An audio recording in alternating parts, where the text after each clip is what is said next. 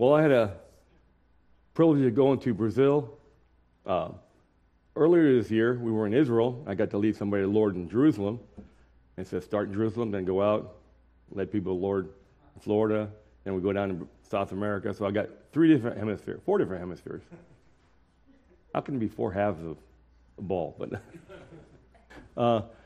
so last night, we had like 6 ranch kids in Trent, and we went this thing. We had 44 Trust Christ last night.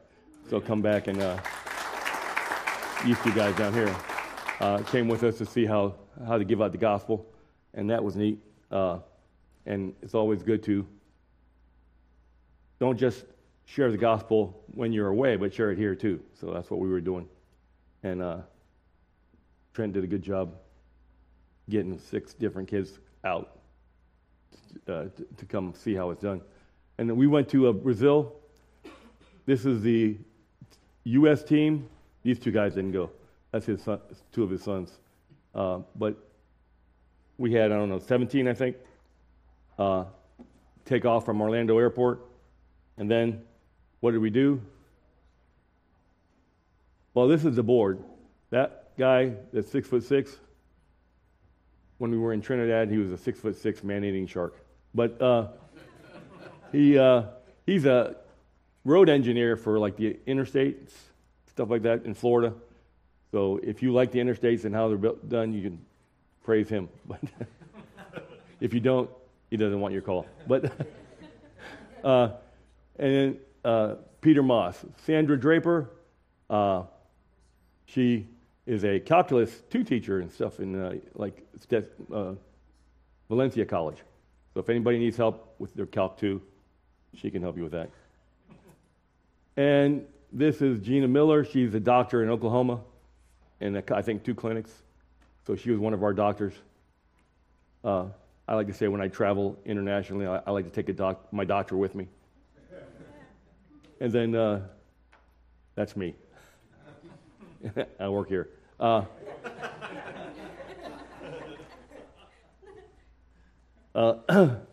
that's the Amazon River, the Salamonas, the brown one. And these are the guys. This 17-year-old, this 18-year-old, this 18-year-old, they all 3 graduated from Land Lakes Christian School this past year. And this guy here, Antonio, wanted to be with his mom. She's one of the doctors because he lost his dad earlier, a year ago, whatever. And his mom was a doctor, so he said, I want to go on a mission trip. I never been on one of these, and I want to be with my mom. So he's in my room, and I'm like, I've never met this guy, so what do you think my first conversation is going to be about? I was like, hey, how you doing? I want to share with you the best news I ever heard. And he goes, what? Because he's in his bunk, and he couldn't go anywhere because I'm blocking him. But so I was like, I want to share with you how you can know for sure you're going to heaven. Or do you hope, or do you know? Because I like to do a diagnostic question. And he goes, well, I hope so. I don't know. So I shared with him the gospel, and he trusted Christ. And at the end of the 5 days he gave testimony, he goes, I got Louis'd. I said, oh, what? It's like, you don't say stuff like that. So that was the guys, and then the women. She's a doctor, she's a doctor. That's a paradox. And you might know shall be given a testimony later. He shall be given. Oh, well. Didn't work. And so you have Brazilians here, then Americans back. Well, it's a mixture. So these, the people on our boat, we got to eat at a Brazilian steakhouse. This girl here ate a chicken heart, but I didn't have the heart. So it was, but when you eat at a steakhouse in Brazil, they're all Brazilian steakhouses. This is the ship we went on, J.J. Mosquita. That's named after, I think, the somebody that founded the church that did that. The bottom floor is the medical stuff. We had 3 doctors, 2 dentists, and a nutritionist. And then this is the floor where we slept, and that's the floor where you can go up and look at stars and stuff like that. Then we take that around the Amazon River. So it was very interesting to go to different villages. Our Stetson Ministries, we like to do 4 different things. The triage, where they take your temperature, take your blood sugar, take your blood pressure, and write down what's wrong. What do you want to see the doctor or nurses? Because they had nurses too. I think we had at least 3 nurses, and other people helping. And they write all that stuff down. And then they go to the doctor from Oklahoma, or the other one was from what do you call it? Puerto Rico. And the other one was from Brazil. So they see the doctors, then they get a prescription, then they go see the pharmacy. Anybody can be in the pharmacy. So pretty much you just got to count pills. But you got to be careful because some of this stuff is in Portuguese, so you got to figure out what you're giving out. And then they come, and then we have like 3 or 4 witnessing stations where we share the gospel with the people that come in. And I have a translator here, and he was trying to learn how to do that because he's a teenager that goes to Land Lakes Christian School. And I was given the gospel, then I would say it in English, and then he would translate it, and then say it to the person, they would translate it back, and then back and forth. And I always try to make sure, please do it a little bit at a time. Don't say a whole bunch, and then tell me, oh, yes. I was like, you just said 50 words or 100 words, and you were just saying yes. I was like, I need to know what's going on. Don't leave me out of the conversation. So I had to go over that several times because every year you got to do that because a lot of times they want to paraphrase rather than translate. So you got to be careful that they say what you're saying so you give a clear message. So that's the 4 stations that we have. And I do like triage questions too, like diagnostic questions. So I say, do you hope you're going to go to heaven? You know you're going to go to heaven, or you don't think about it? And I have all 3 answers, just like at the mall yesterday. I had all 3 answers. Some people say, I don't think about it. Some people say, I know. Some people say, I hope. The ones that say, I know, I say, if you knock on heaven's door, and guy says, why should I let you in? What would you say? And they look at me like, how do I know? I thought you just said you knew. So how do you know? Like, I don't know. Or they give answers like this. Well, I pray, I read my Bible, I help my neighbor, I.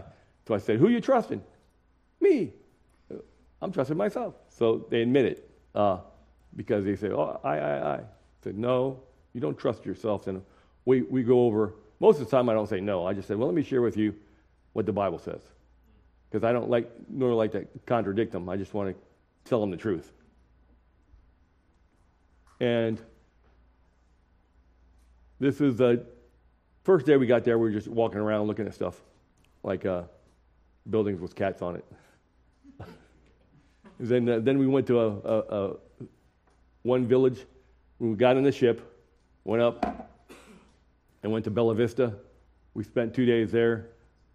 Now these pictures don't necessarily match where we were. I just put 3 pictures up there, but they were in the villages, but they don't necessarily match which village. So we went to Bella Vista. Some people went on shore and did vacation Bible school. Most days I stayed on the ship and did witnessing on the ship. And here is Barra Bronco, and then this girl here gave the gospel with a wordless book. You might know her. She's in the front. Shelby. And there's like 170 kids in there, and she's she's not translating, but the girl here is translating. She was a teacher for 5 years, and she taught English, so she was good at translating. And these kids are just really focused, laser focused. on what was being said. And Shelby asked them if they would trust Christ, and all these kids raised their hand. It's like, hey, you're not allowed to do that. That's more than me. No. And then Shelby's sitting right here. She's like a little kid magnet. But it didn't fit on the picture. But then we went to Bella Vista, Barrio Branco, and Arapapa. So 3 different villages on the Amazon River. Last 5 years ago, we went to 4 different villages on the Amazon River. Giving out medicine, sharing the gospel. We gave out 300 Portuguese Little New Testaments, over 400 tracts in Portuguese. So we had it translated into Portuguese by, my mind went blank. The Brazilian lady, sorry, Celia. Okay, thank you for helping. Celia, I appreciate that, translating it into Portuguese. And then I even showed a Portuguese 4-minute video to somebody on the Amazon River that Tommy translated. So I did both of those, because both of those people are from Brazil. Did everybody know that? They speak Portuguese. So I got to use both of those. Shelby's given a testimony, and Claudia is translating for her in one of the villages up the hill. And then here I'm witnessing with my phone. You might have seen that illustration before that I'm using. And then these people said they would trust Christ as their Savior. And Shelby got to go inside there and see how rough it is in some of the houses. You know, they got windows, but there's nothing in the windows, just air. So there's no air conditioning. And it's interesting. So we went witnessing house to house. I only did it, I think, one day. Then I got to preach to these people. I gave the gospel. Several of them trusted Christ. It's the first time I preached under a church. I preached in a church. I preached in different kinds of churches. But I've never preached under a church. So that was interesting. And then we had some fellowshipping with the people from Brazil. They sang in Portuguese. I had no idea what they were singing, except for sometimes the beat gave it away. So that was interesting to see that. We had different kinds of food. Some of it, fish had bones in it. And all different kinds of fish.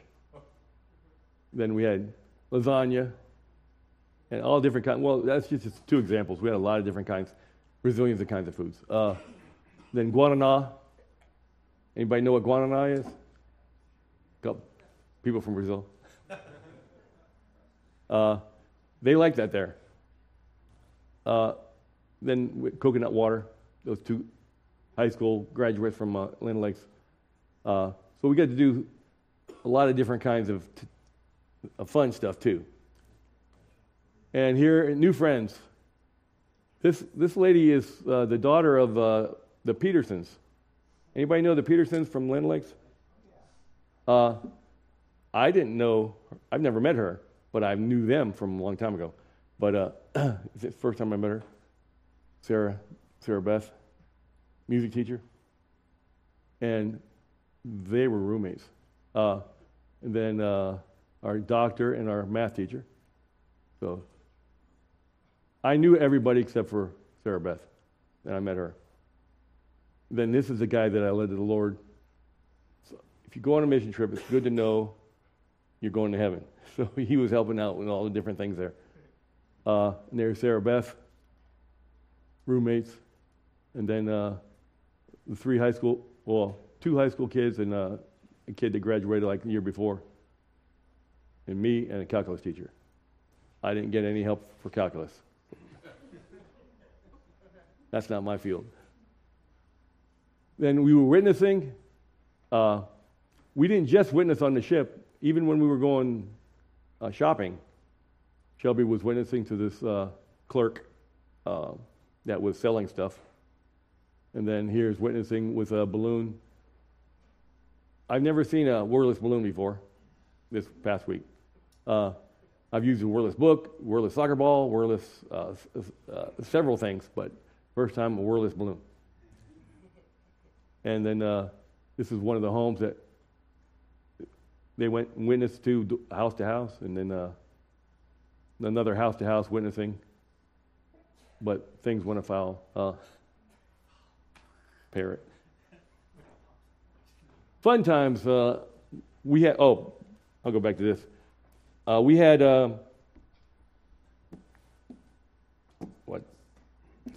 353 people treated for medical stuff. About 125 trust Christ on the ship, and then maybe up to 200 trust Christ off the ship. So maybe 300 trust Christ. And she got a bigger group of that. So that was good. And it was awesome to see these people trust Christ. And we also helped. We had their physical, their emotional. One lady came on. She was really, really crying. Not because she had trusted Christ or anything. She hadn't even heard anything yet. But she was sad. She said, "My parents hate me and stuff." And so we were shared with her the gospel that Jesus loves her, and she trusted Christ. So that was good. Help with your emotional and spiritual. So we try to do all three things when we go there. Then at the end, the last day, we do fun stuff like the two rivers, the Salamonis and the Black River, meet together in the confluence, and the Brazilians said, "Shelby's the confluence." I didn't come up with that. They did it. So I thought that was interesting. So she took a picture of her in the confluence. And then we had fun stuff, hammock chair, wordless balloons, wordless staff or whatever. And then sharing the gospel. She had the balloons and swimming with the pink dolphins, pink belly dolphins, gray on the back, pink in the... I think there was like 10 dolphins all around. I could see them better because I stayed on the dock. And I took pictures, and they were in there swimming with them. Anybody ever swim with pink dolphins? Okay, that was kind of neat. Then more balloons. She made a human balloon for the lady here. Then we had anaconda around the neck. It's only a 10-foot one, just a baby. And then I turned it to look at it like, "Hey, what about you?" You did something else. Then we had a mama sloth and a baby sloth. I felt slothful, but... And then, of course, these aren't alligators, they're caimans. They're like skinny nose. So we were holding those up. So we had fun times also, going up the Amazon River. That was the last day. The 5 days in between was working hard. But then we have 1 day of fun stuff. And to close the slide, I'm going to speak after Shelby gives her testimony, but to close the slide, I thought, I got to take a picture of this because this guy's neighbor was taking clothes off this guy's line, stealing clothes. And the guy's neighbor goes, "What are you doing? What are you doing?" He goes, "I'm just doing some online Amazon shopping." Okay. Now, so I can't take it. Okay. Shelby's going to come up and give her a testimony about her experience.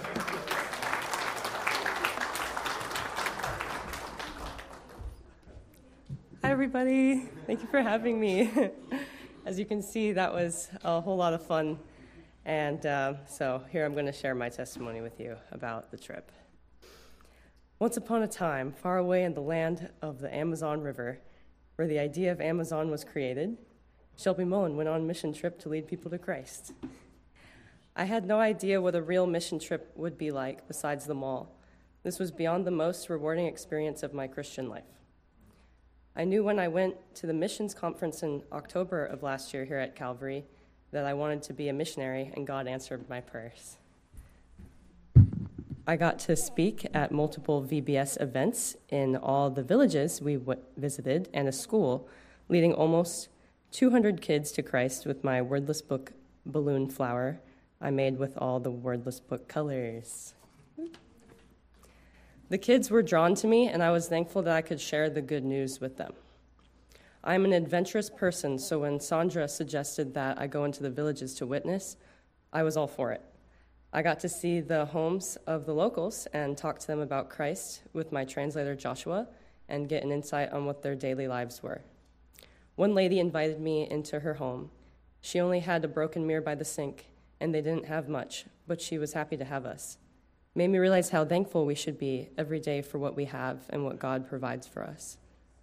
I did balloon animals for kids in the villages and on the boat. I use balloons to describe what a free gift is, because Jesus wants to give us the free gift of eternal life. I made a lot of new friends. The people of Stetson Ministries are such a blessing to this world.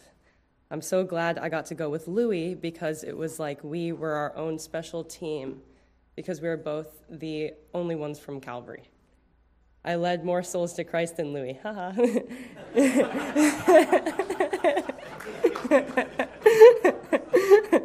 It's not a competition, but he always pushes me to do my best, and I really appreciate that. He has been a blessing in my life, and on the trip, he always watched over me and made sure I was okay. The best part of the trip, though, was hearing all of Louie's jokes.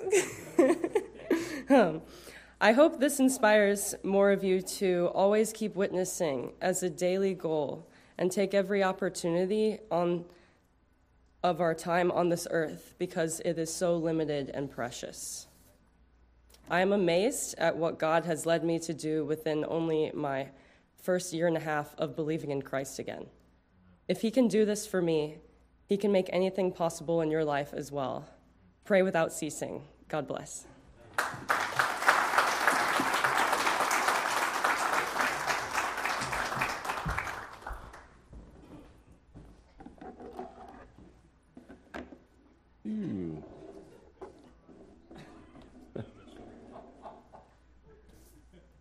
Well, I want to talk about the gospel, plain and simple, because you think around the world everybody has the gospel clear, or do you think it's messed up and things are all different views? A lot of people go, well, why is there so many different views of different things in the Bible?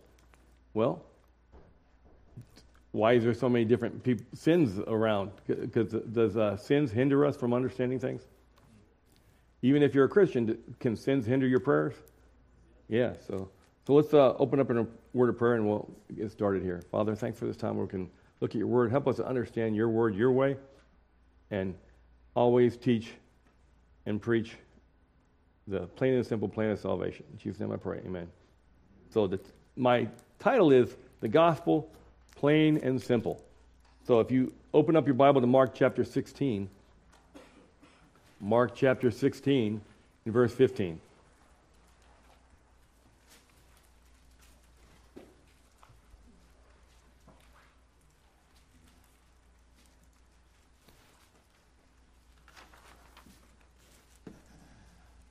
Mark chapter 16, and verse 15.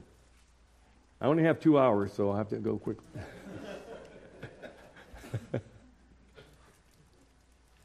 There's only one person up in the loft, so. It says in Mark 16:15, he said unto them, "Go ye into all the world and preach the gospel." So I've got blessed a lot, because I've been able to go to like 15 different countries. It's about 185 to go, but it's awesome to get to go to all these different countries and share the gospel and preach the gospel.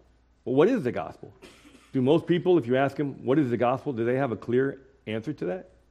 What is the gospel? They think, oh, it's the Bible or whatever. The gospel is the good news.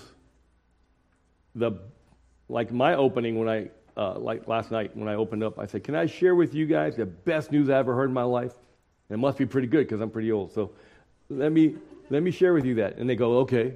So most of the time teenagers are pretty open to that. And because I want to preach to them or just teach them the gospel, but you got to know what that is to be able to clearly say it. So I want to make sure I'm clear. And is there any verses in the Bible to say you should share things clearly? I know one person said, there's The Bible doesn't teach you have to say it clearer. It doesn't say that. Well, let's look at Job. Job 33. Job chapter 33.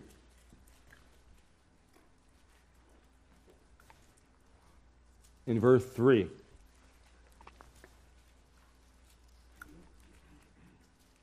Job chapter, it's in the Old Testament, 33, verse 3. Somebody once said, don't go on until you hear the leaves stop rustling.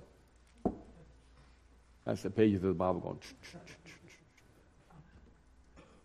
So I think the leaves are starting to calm down. It says, my word shall be of the uprightness of my heart, and my lips shall utter knowledge what? Clearly. So you need to be uttering things clearly. Speak clearly. I'm not talking about enunciation and pronunciation. I'm talking about using words easy to be understood. I'm not going to say to a little kid, do you have the propitiation through the sanctification so you know about the glorification? Huh? It's like, we gave the gospel to a lot of little kids, and you want to make it even a child can understand it. You don't want to use a bunch of or theological words that aren't even in the Bible, or theological phrases that are not in the Bible. I gave a tract to one of my translators. This is a tract that anybody recognize this tract from a long time ago? The brown one? Very few. Okay, because it has like 20 things that Christianese phrases, and I gave it to one of the translators. What do you got to do here? And he's like, oh, and he checks a couple of them, which are, none of these are accurate. They're all wrong. So I was like, well, we need to go over that. Because he liked to say, well, you got to surrender your life to God before you can believe to get saved. It's like, what does that mean? It's like, why are you adding words into the Bible? It says you're supposed to utter knowledge clearly. To me, well, I think it's accurately to say use God's word. Why are you going to use your own words to replace God's word? Is it okay to replace God's word with your words? Well, I'm very smart. I have a college degree. I got a PhD, piled high and deep. No, I got. Does that mean you can replace God's word with your words? Now you can explain it, but replace? No, because I told another Christian school teacher that I don't like using my man's words instead of God's words, and she said that's hateful. What? I'd rather use God's word. Like I told the translator on the boat, when I'm standing in front of Jesus, I don't want to say to Jesus, well, I changed your word because I felt it was better. Like, I don't want to say that. Do you want to say that to Jesus?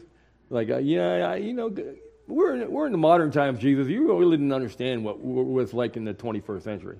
Like, no, I'm not doing that. I'm going to say God's word and utter knowledge clearly, like it says in Job 33:3. Are there other verses that have the same idea in there? In Colossians 4, what? I think it's supposed to be Corinthians 14:9.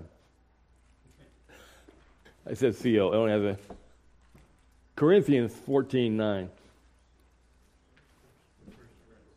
1 Corinthians. I think it cut it off on my page. 1 Corinthians 14:9. 1 Corinthians. Now, Corinth was such a good church, he wrote them 2 books, right? No, I think they had so many problems that he had to write them twice. And big fat books because there were so many problems. Problems in a church? No, say it isn't so.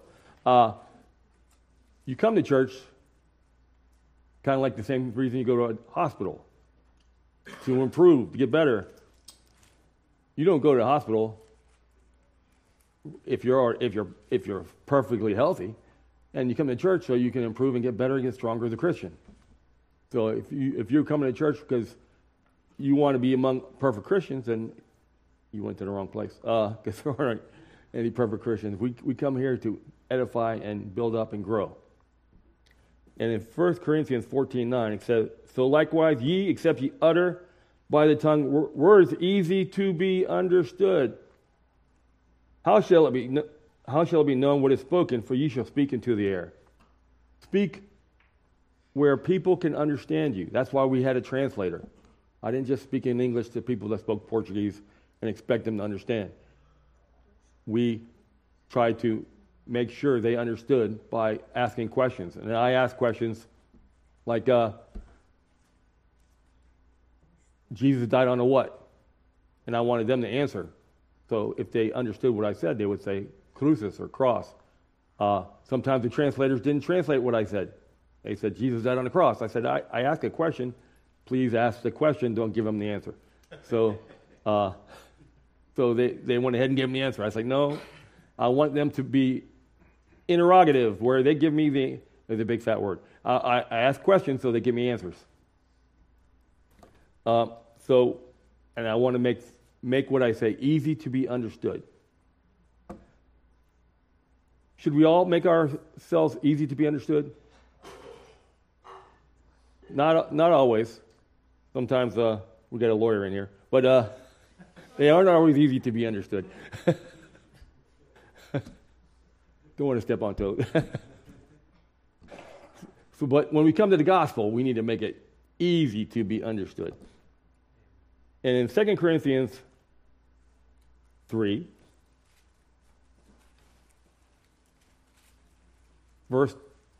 chapter 3, verse 12. 2 Corinthians, chapter 3, the next Corinthians over. See if you can find it.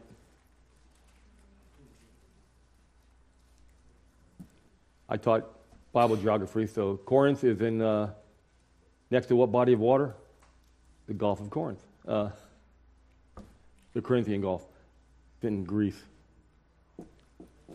In 2 Corinthians chapter 3, verse 12, it says, "Seeing then we have such hope." We got awesome hope. This is not the word hope that we think of, where I'm not sure, well, I hope I win the lottery. That's not the kind of hope. This is more like my birthday tomorrow, and I have a joyful expectation of it coming up. So this is a joyful expectation. We have awesome, joyful expectation that we're going to be with Jesus one day in eternal life. That's the best news ever. So when I say I want to share with you the best news that I've ever heard, I literally mean that. I'm not trying to sell them something that's false. Seeing that we have such hope, we use very, very complicated speech. Yeah, he's blind and he could see it. He said plainness. It says we use great plainness of speech. So when we share the gospel, make it plain.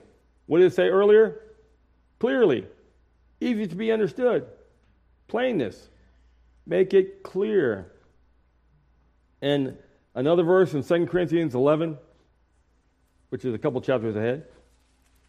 Who wants to make it hard? Who wants to blind us from that? Is there anybody out there that wants to twist what's true? It says in 2 Corinthians chapter 11, verse 3. 2 Corinthians 11, verse 3. Here's 4 verses that talk about plain and simple. 1 Corinthians 11, 2 Corinthians 11, verse 3. "But I fear," Paul saying to the Corinthians, "I fear lest by any means, as the serpent beguiled Eve through his subtlety." Is he obvious, or is he very tricky? Like illusionist, and you can't tell. What in the world just happened? Can people be tricky with their words? You ever buy a used car? They can be tricky with their words. So you got to be careful, because Satan wants to beguile you through his subtlety. So your mind should be corrupted from the what? Simplicity that's in Christ. It's simple. Is going to heaven difficult? No. Like I like to use an example with teenagers. When you get in a school bus, do you hope you're going to go to school, or do you know you're going to go to school? Yeah, I know I'm going to school. That's what the bus is, school bus. So I said, that kind of faith, that kind of knowledge, would you trust what Jesus did on the cross, that he died for you, shed his blood for your sin? was buried, and he rose again the third day, would you believe that he did that for you? Like if somebody asked me when I was 10, it's like, do you believe Jesus died on the cross? Yeah. What does that do for you? I don't know. I was like, I don't know. Do you believe it happened? Yeah. Does it do anything to you? No idea. So had I believed in Jesus as my Savior? No, I just believed it. That happened. I didn't know what that meant. So you need to believe that he is your Savior, what he did, not just that, because Jesus' names mean something. Jesus, Jehovah, Yahshua, Jehoshua, God who saves, keeps, and defends, Christ, Messiah. So you need to understand it's simple that he's your Savior. And when I explained that to people yesterday, I asked them, would you believe that Jesus is your Savior? That he died? Because they would say, well, I hope I'm going to heaven, or I'm trusting in these things. I said, would you believe that Jesus is your Savior, not yourself? No, don't trust yourself. Because when I was growing up, I was trusting myself. Like, yeah, I'm pretty good. I was 11, so how much bad could I have done? Watched cartoons too much. Didn't clean my room. But so I hadn't done a whole lot wrong. But it's still enough because I lied. I said my sister did it and then she didn't. Stuff like that. So one sin would keep us out of heaven. That's making it clear, making the problem clear, making the answer clear. Can people get away from that? Let me do that illustration on how I make it clear. And people go, I've seen that 100 times. Well, have you done it 100 times? Well, how many times have you done this illustration that somebody doesn't know it? Well, let's use. Was it strong meat belongs to them by reason that use? Let's use it. Say, well, I have the knowledge up here, and I'm a Secret Service Christian. No, use it. Because there's bazillions of opportunities. If this is us, and this is sin, we all got sin. God loves us, but he hates sin. Sin separates us from God. And the problem is that, well, one verse for that, if you want to give a verse for one, there's actually several verses for each point. We're all sinners, Romans 3:23, Romans 6:23, the penalty of sin is death. That's in hellfire forever. I like to say, I always say me first. I don't want my penalty. Do you want your penalty? So I don't just say, hey, you want that penalty? Like, don't be accusative. I say, I include me. So I don't want that penalty. Do you want that penalty? And just about everybody says no. God says, heaven's not good. It's perfect. I'm not perfect. I like to include myself first. I don't like saying you're not perfect. That sounds bad. So it's like, I'm not perfect. Are you perfect? And make it interrogative so they can answer. And they say, oh, no, usually. Sometimes there's a kid in there who's like, yeah, I'm perfect. And the other friends look at him like, yeah, right. So one sin would keep us out of heaven. And good works don't get rid of your sin. I've gone to other countries to give away free medicine. How many sins did it get rid of? I say it doesn't even get rid of one of my lies. Not one of my 2 lies. No, there's another one. So it can't get rid of sin. That's the problem. The first 4 points are the problem. And they kind of get involved in it, and they go, I understand what you're saying. But now let's get the answer. Make it clear. So that's why I do a visual, because when teachers teach, they like audio visual. They do both, because if it goes in through your eye gate and your ear gate, it gets to your brain better. So I said, let my right hand represent Jesus. He came down on earth, and he died on a what? Another question. And they say, most of them say cross. We have encountered a couple, like, I don't know. So there are people out there that have no idea of Christian teachings. And my mom asked one 6th grader on bass, do you know Jesus? And he goes, he's not in my class. I don't know. So Jesus came down. Why? To take the penalty of our sin. He died on the cross, shed his blood, and rose again. That's his bearing our sin for us. And how do we receive that free gift? Like, free gifts? Me? Liking free stuff? My coupon. free. You trust in Jesus. You believe. Just like I believed the airplane pilot was going to get me from Brazil to here, and he did. You got to believe that Jesus is your Savior, and he's going to get you where? Siao, which is heaven, right?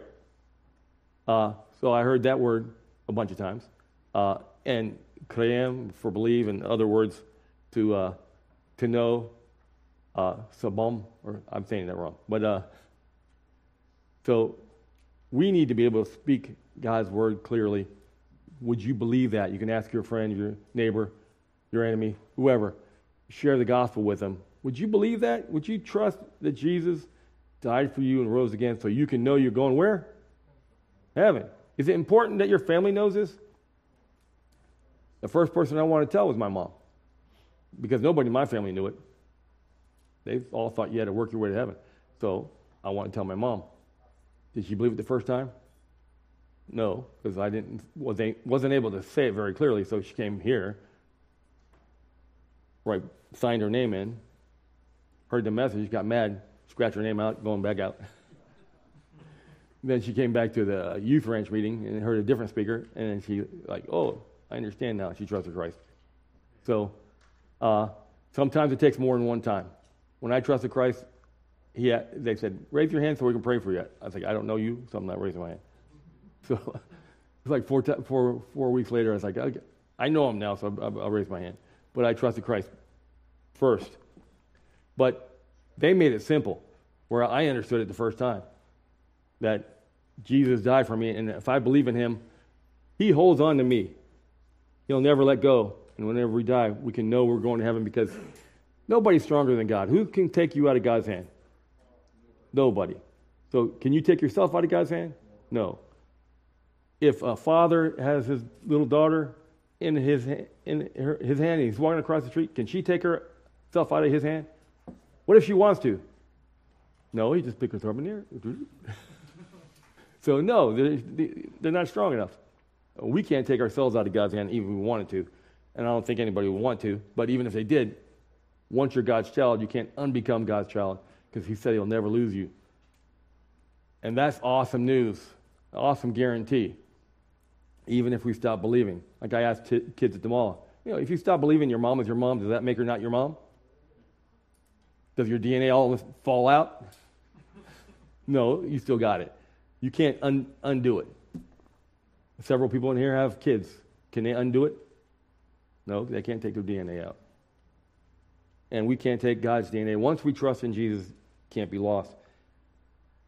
Is there a lot of people out there that want to change that? Satan, the serpent, beguiled Eve.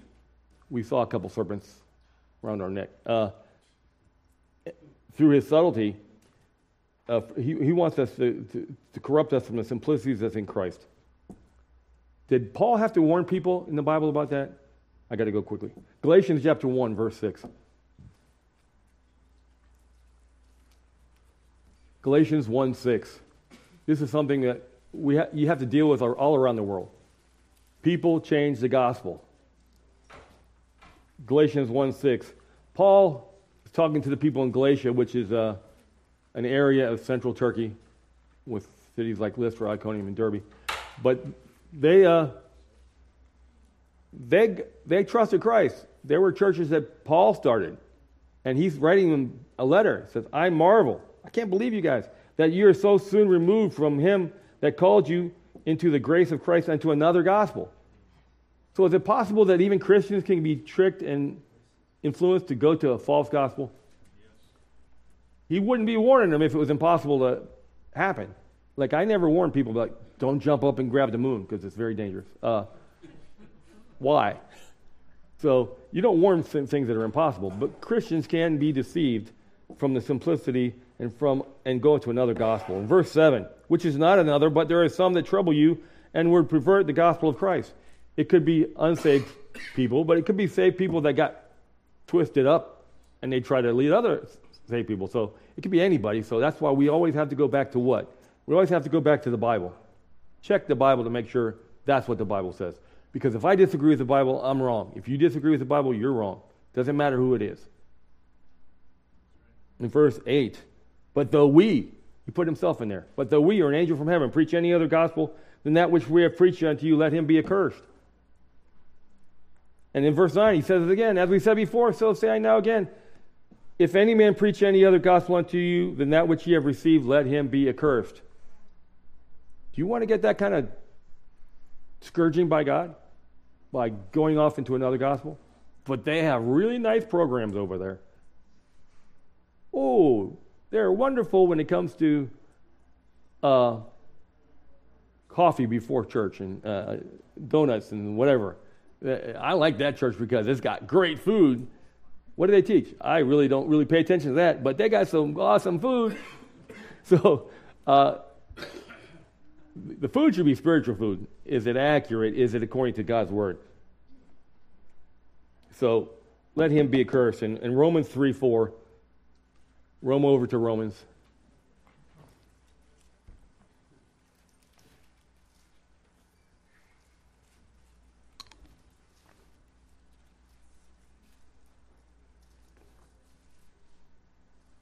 It says God forbid, yea, let God be true and every man a liar. So when you disagree with God, you're a liar. Are there people who call God the liar? Yeah, 1 John 5 says, making God the liar. Do most people in the world make God the liar? If you just watch TV, movies, government debates, or whatever, they make God the liar. Oh, that's false, that's false. Education. God's a liar. But God's true. And when we disagree, we're the liar. And we need to understand that. So can I be wrong? Yes. Can you be wrong? Yes. Anytime you disagree with who? God. And does that take the pride away? Like, ooh, look at me, I'm great. No, look at me, I'm a sinner. God's right. When I agree with him, I'm right. When I disagree, I'm wrong. So let's get that plain and simple, clear gospel out. Like the Bible says, you should be utter knowledge clearly, words easy to be understood, use great plainness of speech, and use the simplicity that's in Christ. Because we're in a spiritual battle with unseen forces that the people who follow them we see, but the people that the beings that like over them we don't see. We don't see the positive ones, the angels, and we don't see the demons, but they're there. And they want the angels want truth, but the demons want false lies, and they're really good at twisting, so you can't even see it. So that's why you have to study to show thyself approved unto God. Unto who? Unto God. That's what Awana is about. That's why we teach the kids. And be careful not to bite and devour one another. Like piranha. It's like, you got to cut. So we want to prefer one another, honoring one another, not edify, not edify. Encourage each other and not hurt each other. Because is it easy to hurt? Yes. Yeah. So that's why we have to be careful with that. Try to speak the truth in love with each other and with the world out there, because the world needs the gospel. So let's give it out. And if you haven't trusted Christ, you can do that right where you're sitting. And you tell the pastor or whatever, and he'll be blessed. And we could pray for you. So thank you for listening. And I encourage you to share this good news with Brazilians of people. Thank you.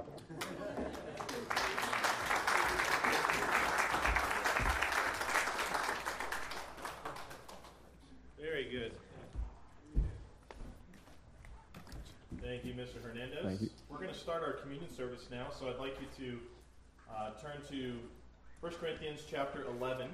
We're going to be in that passage for a little bit. I'm going to get some things ready on the screen here.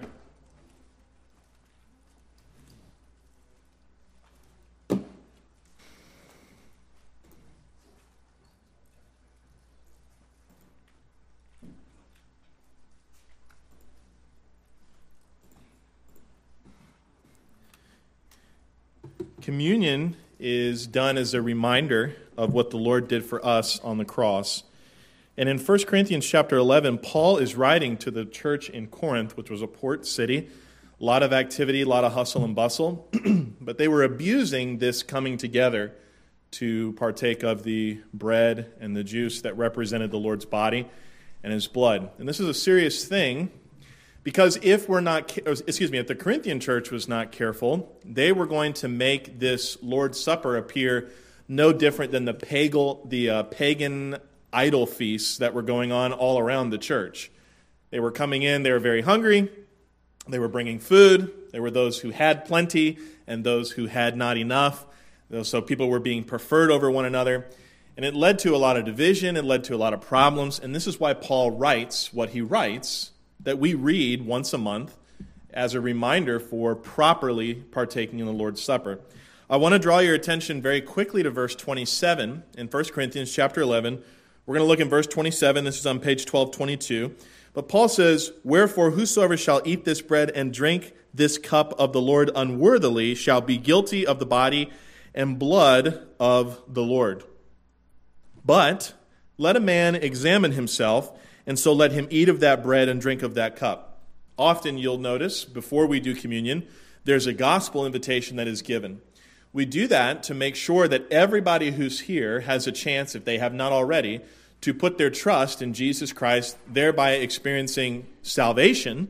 They are now fully right in the eyes of God. They've been given a new nature. And then we can partake of the Lord's Supper. But being a Christian, being someone who is born again, is not the only qualification for the Lord's Supper. There is also a strong emphasis here to examine yourself. This is to test, to prove yourself. In what way?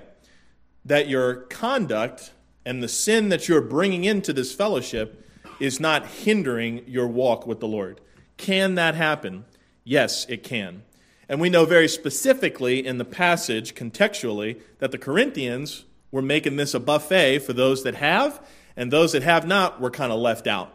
There was no sharing going on. It was a full meal, a lot of riotous behavior, very unbecoming of what the Lord's Supper is supposed to represent. So, contextually speaking, in interpretation, we understand what the Corinthians' problem was. Now, for us, we have to examine ourselves to make sure that we're not coming into this assembly, we're not partaking of this Lord's Supper without our sins recognized. And there is a consequence for taking the Lord's Supper in an improper state. I want you to see in verse 29, "For he that eateth and drinketh unworthily, eateth and drinketh himself damnation to himself, not discerning the Lord's body." Now, many would look at this damnation here and guilt here that was mentioned in verse 27, and they'll automatically think, well, this must mean that you could lose your salvation if you abuse the Lord's Supper. But we see that there are actual physical consequences and spiritual consequences. The physical consequences can result in illness, difficulty, which leads to death. Look at what it says in verse 30. "For this cause." So if we study the Bible accurately, we can see that this cause was partaking of the Lord's Supper inappropriately. "For this cause many are weak and sickly among you." So this is among the body of believers. People were sick.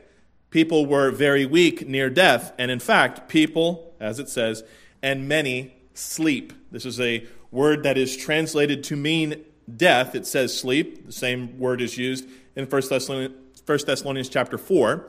But there's an encouragement here in verse 31. "For if we would judge ourselves," this is hearkening back to the examine that is in verse 28. The reason why we dim the lights and Dana softly plays the piano is not to get you whipped up into some emotional frenzy. This is to give you time in comfort for you to assess the quality of your walk with the Lord. Because what we do in partaking of the wafer and partaking of the juice is not simply ceremonial. Look at what it says in verse 26. "For as often as you eat this bread and drink this cup, you are showing the Lord's death till he comes," till he returns. This is a picture of why we are who we are. So it should not be taken lightly. This is not something that we go and say, I've got to make sure I get to Calvary on the first Sunday of the month because I got to keep, prayed up and in good accounting with God. We remember the Lord's death because it is the very reason why we stand before him justified. This is a healthy and necessary act for the believer. Otherwise, sin, through subtlety, will deceive you. It's like putting a 10-foot anaconda around your neck. Just kidding. But seriously, we play with it. It's just sin. It's just XYZ. It's not that bad. The next thing you know, it is comfortably in a position to zap your fellowship with the Lord, to totally remove you from any kind of effectiveness. And so we use this as a reminder. When we think about the cross, when we think about his blood that was shed, it is supposed to be grievous. It is supposed to be something where we say, that's the price of our sin. He became that sin for us. Why then would we want to go living in that very sin that put him on the cross? This is hard questioning. This is heavy lifting, but it's important. It's healthy. It keeps you sensitive. Do you remember the first time you touched something extremely hot? I remember. And I remember my brother, I love him. He's my middle brother. So he's the knucklehead sometimes. I remember he was playing around when we were at summer camp, and he was doing what he was not supposed to do in the cooking class. And he reached across the hot pan, and the little sensitive, flabby part right here? It touched the edge of that pan. And I heard it like sizzle. And I was like, ew. And he didn't say, ooh, that's interesting. He drew back. He screamed. He was crying. He was very upset for what had happened. He was shocked by the consequences. For the believer that keeps on sinning and abuses the communion, it's like putting your spiritual hand on the fire and feeling no effects, although it is burning you. You're seared to it. He has a scar there that will, forever not have feeling. It's damaged. We don't want to sear our conscience with the Lord. Verse 32 is encouraging, though, and I want you to see it. But when we are judged, folks, it's not a matter of if, it is a matter of when. You will be chastened by the Lord. All of us still have a dirty, rotten, sinful nature, myself included, and there will be judgment for the Lord, but there is encouragement here. Look at 32. But when we are judged, we are chastened of the Lord, that we should not be condemned with the world. However harsh and fully accurate the chastening hand of God is in our life, we can rest assured that because of the body of Jesus Christ and because of his shed blood, we will not be condemned with the world. Amen? We have eternal life. But this sin that we allow in our lives needs to be taken care of. And so we use the principle that's found in relational walking with the Lord, fellowship, that we see in 1 John 1:9. If we confess our sins, he is faithful and just to forgive us our sins and to cleanse us from all unrighteousness. That which is in the way right now in our walk with the Lord can be removed by simple acknowledgement. That's what that word confess means. You don't have to tell God you know what you did. He already knows. But you need to admit that you know it's wrong. That word confession means to come to an agreement. And so when we dim the lights and we allow you to think, talk through the past 4 weeks that we've had time to live our lives. And ask yourself, are there sins that I have allowed that have brought a hard stop in my walk with the Lord? Is there the sin of omission? Were there things that I should have done but I didn't do? Take it to the Lord. He is faithful and just to forgive you. And then, as you have confessed that sin, you've come to an agreement, recognize his body and his blood that was shed for us. This is not about salvation.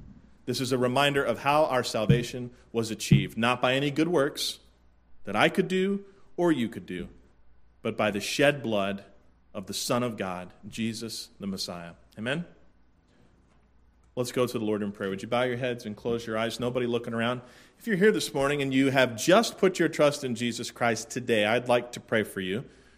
I'm going to ask for a moment for you to raise your hand. And what that raising of your hand means is not, hey, I'm raising my hand to be saved, or hey, I'm raising my hand to get good points with the pastor or the speaker. What this does is lets me know that you have put your trust in Jesus Christ and you know you're going to heaven. And that made sense this morning for the first time. So would you raise your hand, and I'd like to pray for you. Anyone before we partake in the Lord's Supper?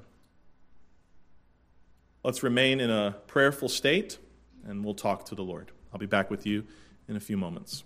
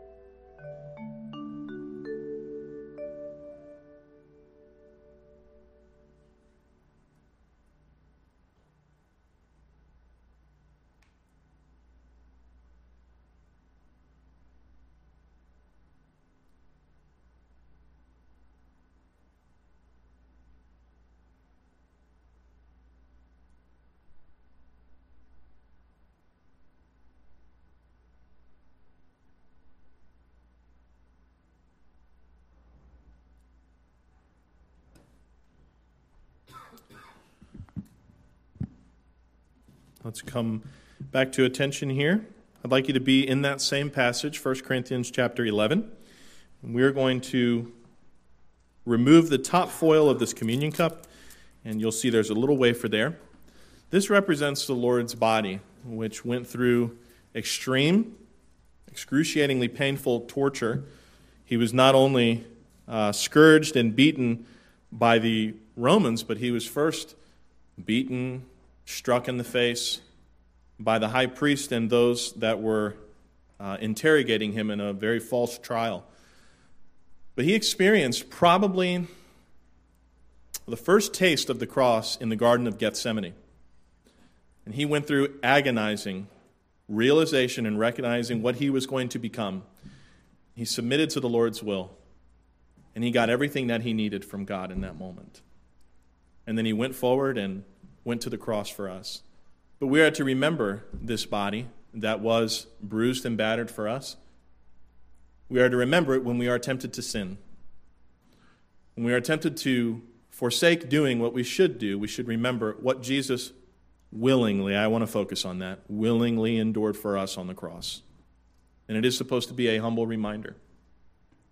We're going to have prayer for the Lord's body. Would you join me? Dear God, we thank you so much for your Son, Jesus Christ, and for his body that was hung up on a cross for us. We know, Lord, through the graphic account of the New Testament, that the pain he bore was excruciating. So excruciating was it that he collapsed under the weight of his cross. We thank you, Lord, that he was there in our place, and we remember that price. In Jesus' name we pray these things. Amen. For I have received of the Lord that which also I delivered unto you, that the Lord Jesus, the same night in which he was betrayed, took bread. And when he had given thanks, he brake it and said, Take, eat. This is my body, which is broken for you. This do in remembrance of me.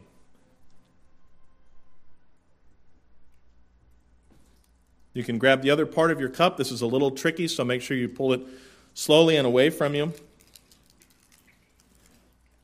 This juice represents the blood of Jesus Christ.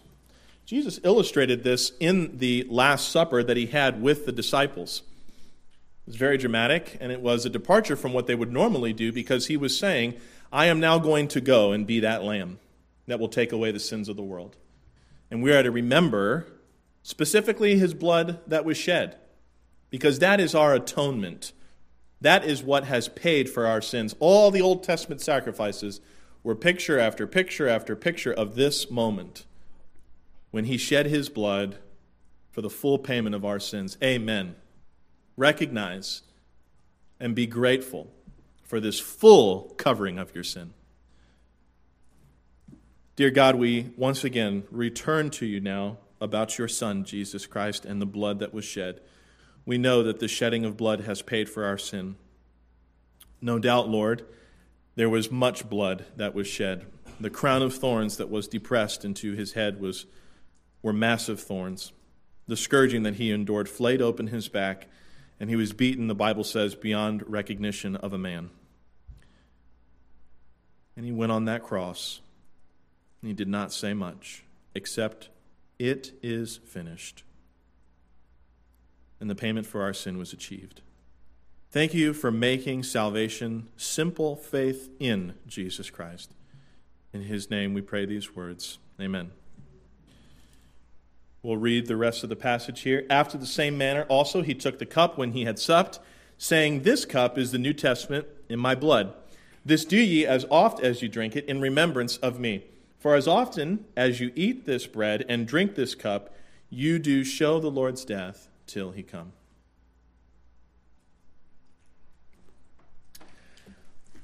Amen. It has been done as the Lord has commanded. I hope you were encouraged.